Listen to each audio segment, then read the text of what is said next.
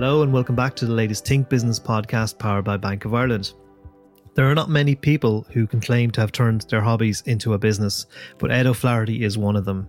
He is one half of a successful partnership at dental practice Seapoint Clinic. However, he is also a successful entrepreneur in the drinks business. He got involved in distilling and was founder of the Dublin Whisky Company in 2012, which became Dublin Liberties Distillery, which he then sold to Quintessential Brands. He's currently a director of Rascals Brewing Company, a craft brewery, visitor centre and tap room in Inchicore. Tell us, first of all, about the business and the practice you've set up at Seapoint. It's quite successful and it's been going for a number of years. Yeah, so we're nearly 15 years now. It was set up by myself and a business partner, Tom Linehan, who I went to university with as well. So I know him back a long, long way. And we both went to London after graduation. We both saw what could be done over there. And that was kind of the vision that we had for Seapoint, was to do something a bit different to what was done elsewhere. And Tom is one of the original website designers for Ryanair. So he came from a tech background, and he did help us do the website. And we had, I think, the best website I think we still have the best website, but we certainly had the very, very best website, and probably the only website of dentists at that time. It's interesting how paths crossed, because I would have known one of the other guys who designed the website for Ryanair, and the whole there was a kind of you come across these entrepreneurs from time to time who you cross in history, but the dentistry is very different to web design, I have to say. And like, was it kind of like that? Like, I mean, like I'm like most Irish people. I grew up in morbid fear of the dentist, because it was like going to the butcher, and for most of us, it was kind of a real ordeal or something you dreaded. And obviously, times change. People are more into, they're obviously care about their appearance, and is that did you catch that trend that was obviously happening? Very, very much so. I mean, our initial thing was all about trying to change the perception of dentistry. It was about, people used to go to the place over the shop, and they go up the stairs and they'd have the heart beating as you went up the steps, and you'd be terrified of what would be up there. Yeah, what scared me was the smell or something. There was something, there was something about the smell of the studio that terrified me. It was like, it was just the immediate, something alien about it anyway. And I don't think people like having their mouth being prodded with things and then drills and all that kind of stuff. So yeah, that's very different when you think about it in terms of, if you apply customer service to that and you apply good commercial skills and you give people what they want, that's a whole different thing. Well, exactly. Yeah, we tried to move away from that and just change the perception, have something really nice and friendly and welcoming. And I always hated doctors' offices where you went in, there was a grumpy receptionist there with a face like thunder. And, you're nervous enough anyway, and you don't need to have that extra bad interaction. So everyone we have and have always had has been a really friendly, smiley person. And that's a really, really key, important part of our success, I think, is the fact we've had a really, really good team over the years. And getting started in business, because just in terms of your own background as co-founder of it, I mean, had you basically trained in dentistry, and were you about to follow the traditional career of dentistry? I got started. I went in graduated in 2001, and went to London for a year and a half after that. And when I came back from London, I worked as an associate in a couple of places around town. And I kind of thought, they're nice, but I can do better than this. And I went and bought my first practice in Dunleary in 2003. And I joined with Tom in 2006. And then we went on in 2007 to open Seapoint. So there's a progression over time, learning the trade and learning the, what works and what doesn't, and what the patients want and what they don't. And it evolved over time. And to be fair, it's still evolving this day. We're still always trying to learn new things and see what people are looking for and trying to give it in the best possible way. And I see that you've got a staff of about 40 people. Is that correct? That's quite a big staff. Yeah, it's a big team we have. We cater for a lot of specialties. We do a lot of orthodontics. We do oral surgery, wisdom teeth extractions. We do the whole range. And again, our plan was always to try and have as much in-house, so people don't like having to go to 10 places to get their dentistry done. They want to come to one place, park in one spot and have it all taken care of together. And that's been a big thing for us as well. Because I was going to ask you, that next question was, do you ever see the potential of branching out in terms of more branches, more locations? But you kind of answered there in one way, that you're saying really having it all in one place is kind of what people want. Yeah, I mean, if we were to do something, it would be, a big centre somewhere else. And we get patients from everywhere, in Ireland coming to us. So it's not something we see an urgent need to do, but it's definitely a possibility. Very good. So we've established that you're quite successful and you've run a great practice. But what I really want to talk to you about is how you turned your hobbies into a business. Now, I doubt you would really call dentistry a hobby unless you're a sadist or something in my mind. Sorry, but realistically, let's just say you have an interest in beers and whiskies and spirits, and you turned that into a hobby, and actually you basically were a co-founder of the Dublin Whiskey Company, which became Dublin Liberties Distillery, which you sold to Quintessential Brands, and you were also a director of the Rascals Brewing Company, a craft brewer with a visitor centre in Inchicore. Tell us about that. How did you get into that space, and why was it of interest to you, and how did you manage the time? Because most of us can barely hold down one job trying to do everything well, running a practice, a dental practice, and doing all these different entrepreneurial pursuits. I suppose the love of whiskey, and that came from childhood. I think not from drinking it, but from seeing the history. Well, what kind of childhood did you have? My God. And the heritage behind it. I used to go for drives on a Sunday with my dad a lot, and you drive around all these lovely old towns in Ireland, and you see the beautiful old buildings, and you'd be driving through Kilbeg, and you say, what's that? Looking at the window, and you see the old distillery.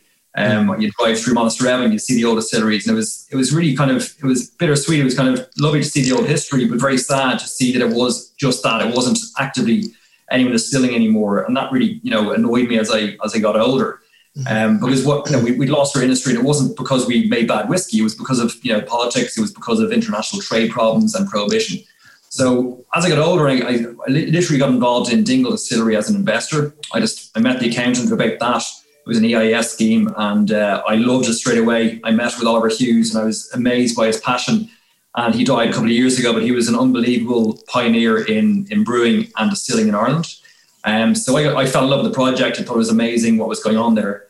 But after about 2 years, nothing had really happened on the project, and there was no updates as to what was going on. So I was hiking one day with a friend, and the two of us said, why don't we do it ourselves? Why don't we set up a distillery ourselves? So crazy idea, these things often come to nothing, but we said, look, let's go and try it. So we got a consultant involved. We looked around Wicklow for a while for a spot. We were looking near Glendalough and along the road in there, but nothing came up. And then it just occurred to me one day, Dublin was the centre of whiskey 100 years ago. I said, look, let's have a look in Dublin. And we came across the most perfect building in the Liberties, which was the centre of brewing and distilling, in Dublin. It was a building from 1591. It was an old mill, a tannery, had a load of history to it. And it was on an amazing location just off the corner, around the corner of St. Patrick's Cathedral. So from a tourism point of view, it worked. From a beautiful heritage situation, it worked as well. So we bought the building, and we went from there, and the rest is history. But that's how we got into it. Wow, and I mean, as I said, I was saying to you earlier, I enjoyed the product of other people's labour in that regard, but certainly the business of it. Like, how did you find getting to grips with the realities of creating, I suppose, spirits in the first place? I mean, I think my understanding of it is also that, first of all, you have to have a certain amount of time on the still, or it has to be distilled for a certain period of time or number of years before then you can go from, say, gin to whiskey. That's my rudimentary understanding of it. How did you guys get into the actual business of creating a spirit? So you're right. I mean, they say distilling is for the next generation, whereas brewing is, you can make money within a short period of time from brewing. With beer, you make it today, you can sell it today or tomorrow. Whereas whiskey, like you say, you put it away for a few years. It's the worst business in the world from that perspective. Making a product, imagine making computers and putting them in a room for 3 years and then selling them. It just doesn't happen. So It's very rare to do that in business. And it's not a great setup. So it's very hard to set up a distillery. But the reason we did it that way was because we wanted to set up a brand, but there was no stock available at the time. So if you remember back, Cooley had been sold to Jim Beam around that time. And as a result, they cut off all the supply contracts to all the minor players, to all the brand holders. And it was literally, set up a distillery from scratch or not be able to get into the business at that time. Wow. And that was quite like, what were the lessons you learned, I suppose? I mean, the technicalities of it, were you guys well aware of what was involved? Or we hired a whiskey consultant who was Dr. Jim Swan, and he won the world's best distillery, at least once. So he had good pedigree behind him. He was a taster for all these magazines and such. So he came along and he gave us a very clear plan of what we needed. And his whole thing was about optimizing every stage. So having every stage from the initial grain selection to the barrel selection to the still design to be as good as it could be. So he designed custom stills for us and put in place a really good framework for making fantastic whiskey. It was literally having his expertise, plugging in 40 years of knowledge into our heads in the shortest possible time was a key to it. Now the thing is, you make it sound really easy, and I doubt it was. What were the hardest lessons you had to learn? Or the biggest thing that knocked us for six was we were all excited about our distillery, and we got an exemption. Sorry, an architect told us we were exempt from planning because of the previous history of the building, and then we went to get our certificate from council, and we were knocked back. So we were, oh dear, that's there goes our timelines for starting this. And then we said, right, we'll go for full planning permission. And as we got everything ready to go, 2 doors down from us, a planning permission notice went up for a distillery and visitor centre.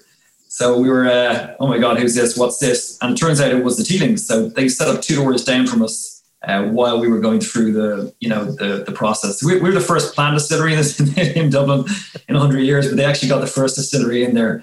And did that set you back or anything, or were you able to kind of work in mutual harmony? Or no, I mean, there's no animosity. It's a great brand, and they've done a great job, and it's been great for the area, and it's been great for Ireland, and I wish them great success. And it's lovely to see an independent Irish-owned distilling company as well. Because Scotland has a lot of those, but Ireland has had very few.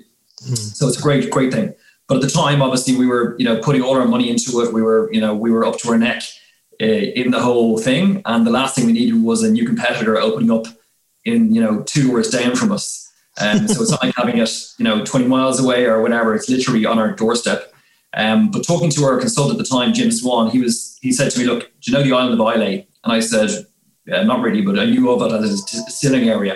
And he said to me, I think there's 21 distilleries on this small island, and they all do well and they all survive. So he said, it is what it is. Let's move on. It'll be fine. And as things transpired, it is fine, and everything was fine. But certainly it was a big fright at the time, and it was a setback at the time for us, without a doubt. Now the interesting thing, you sold out in the end. You sold a company on, and the interesting thing is your timing of selling it also coincided with suddenly, I mean, at least in my eyes, there's been a surge in different gin brands, whiskey brands, a lot of whiskey brands lately, but before that it was gin brands for obviously the journey they were on. But everything from Dingle Gin, there's the Gunpowder Gin from Leitrim, but there's many more. There's ones in Donegal, Kerry, Clare. I mean, everywhere you go, you're hearing more and more about these new brands that are emerging. Ones down in Kilkenny, I've seen with my own eyes. They're amazing. But the actual business seems to be even to my eyes now, is exploding. While you just seem to have changed tack and you sold a business. Yeah, so for me, it was a personal decision.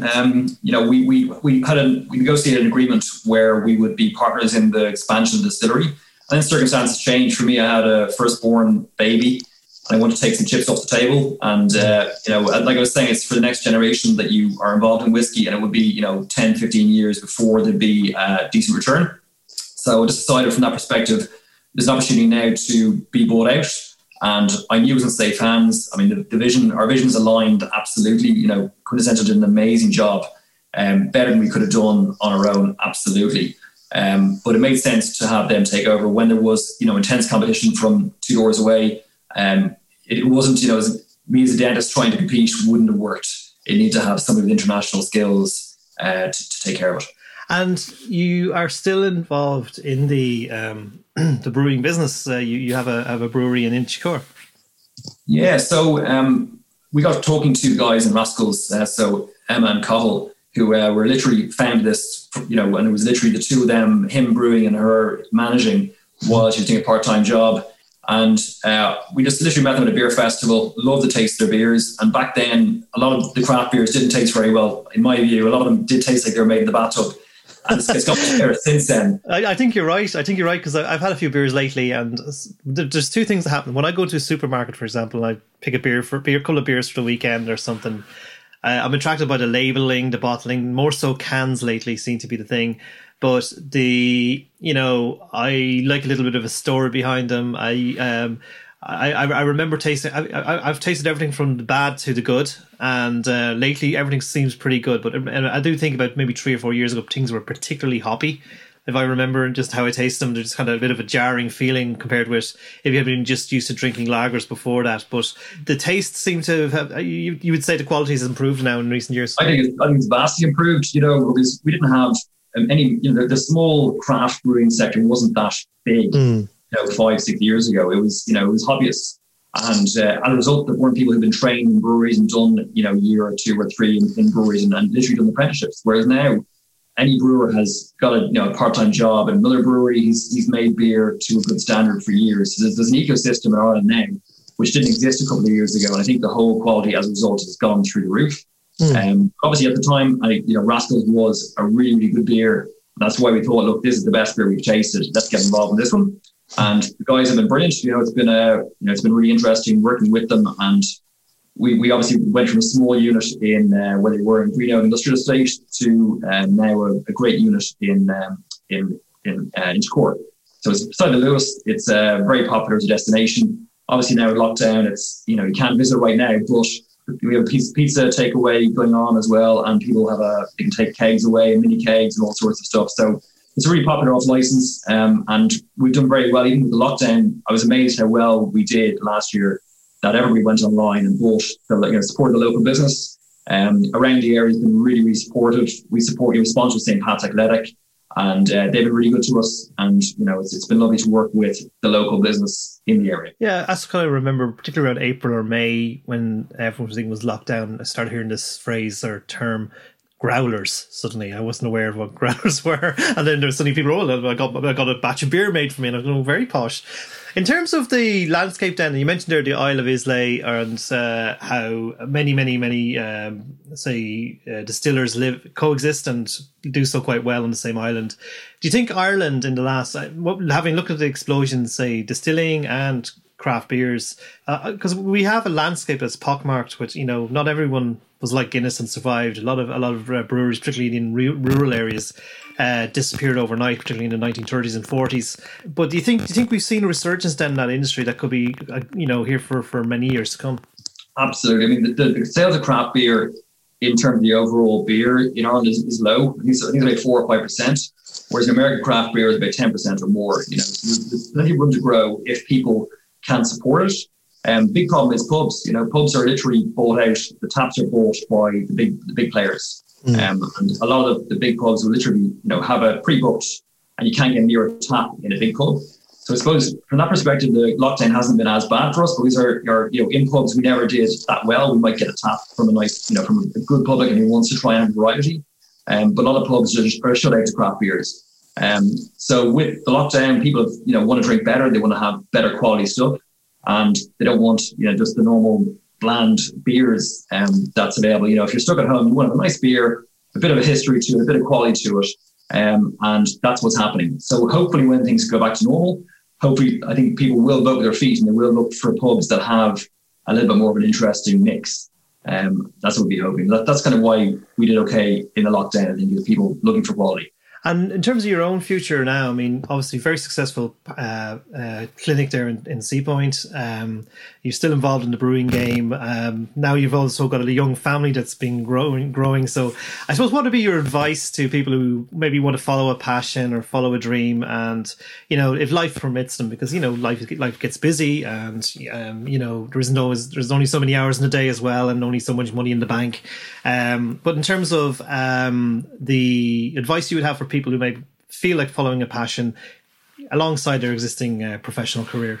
I think, like I say, if you can do it alongside what you're doing, that's the safest route. Because a lot of the time, it takes a long time to make money from a new venture, and probably takes 5 years to get a good momentum going with anything you do, especially in the drinks business. Obviously, we mentioned the years it takes to make the whiskey, but even if you're doing spirits like gins and vodkas, it takes time to build a brand, and the first year is an absolute slog where nobody knows you, and you go into an off license, they're like, who's this? Another gin, another whatever. So it's tough. I think people need to be aware of how difficult it is to establish a brand, and not think it's going to be fun and games and just a hobby. So it needs to be more than, it needs to be something sustainable where they're happy to work at it and really put the hours in and put the donkey work in for a good period of time. But obviously, the rewards are there if they do that, and there's nothing nicer than working on a project that interests you as well. That's great. Well, Ed, listen, thank you so much. That was a great story, well told, and best of luck to you. I've been looking forward to seeing what else you do now, because you're still a young fella, so you've got plenty of time to do other things yet. So, listen, thanks very much, Ed. Great. Thanks, John.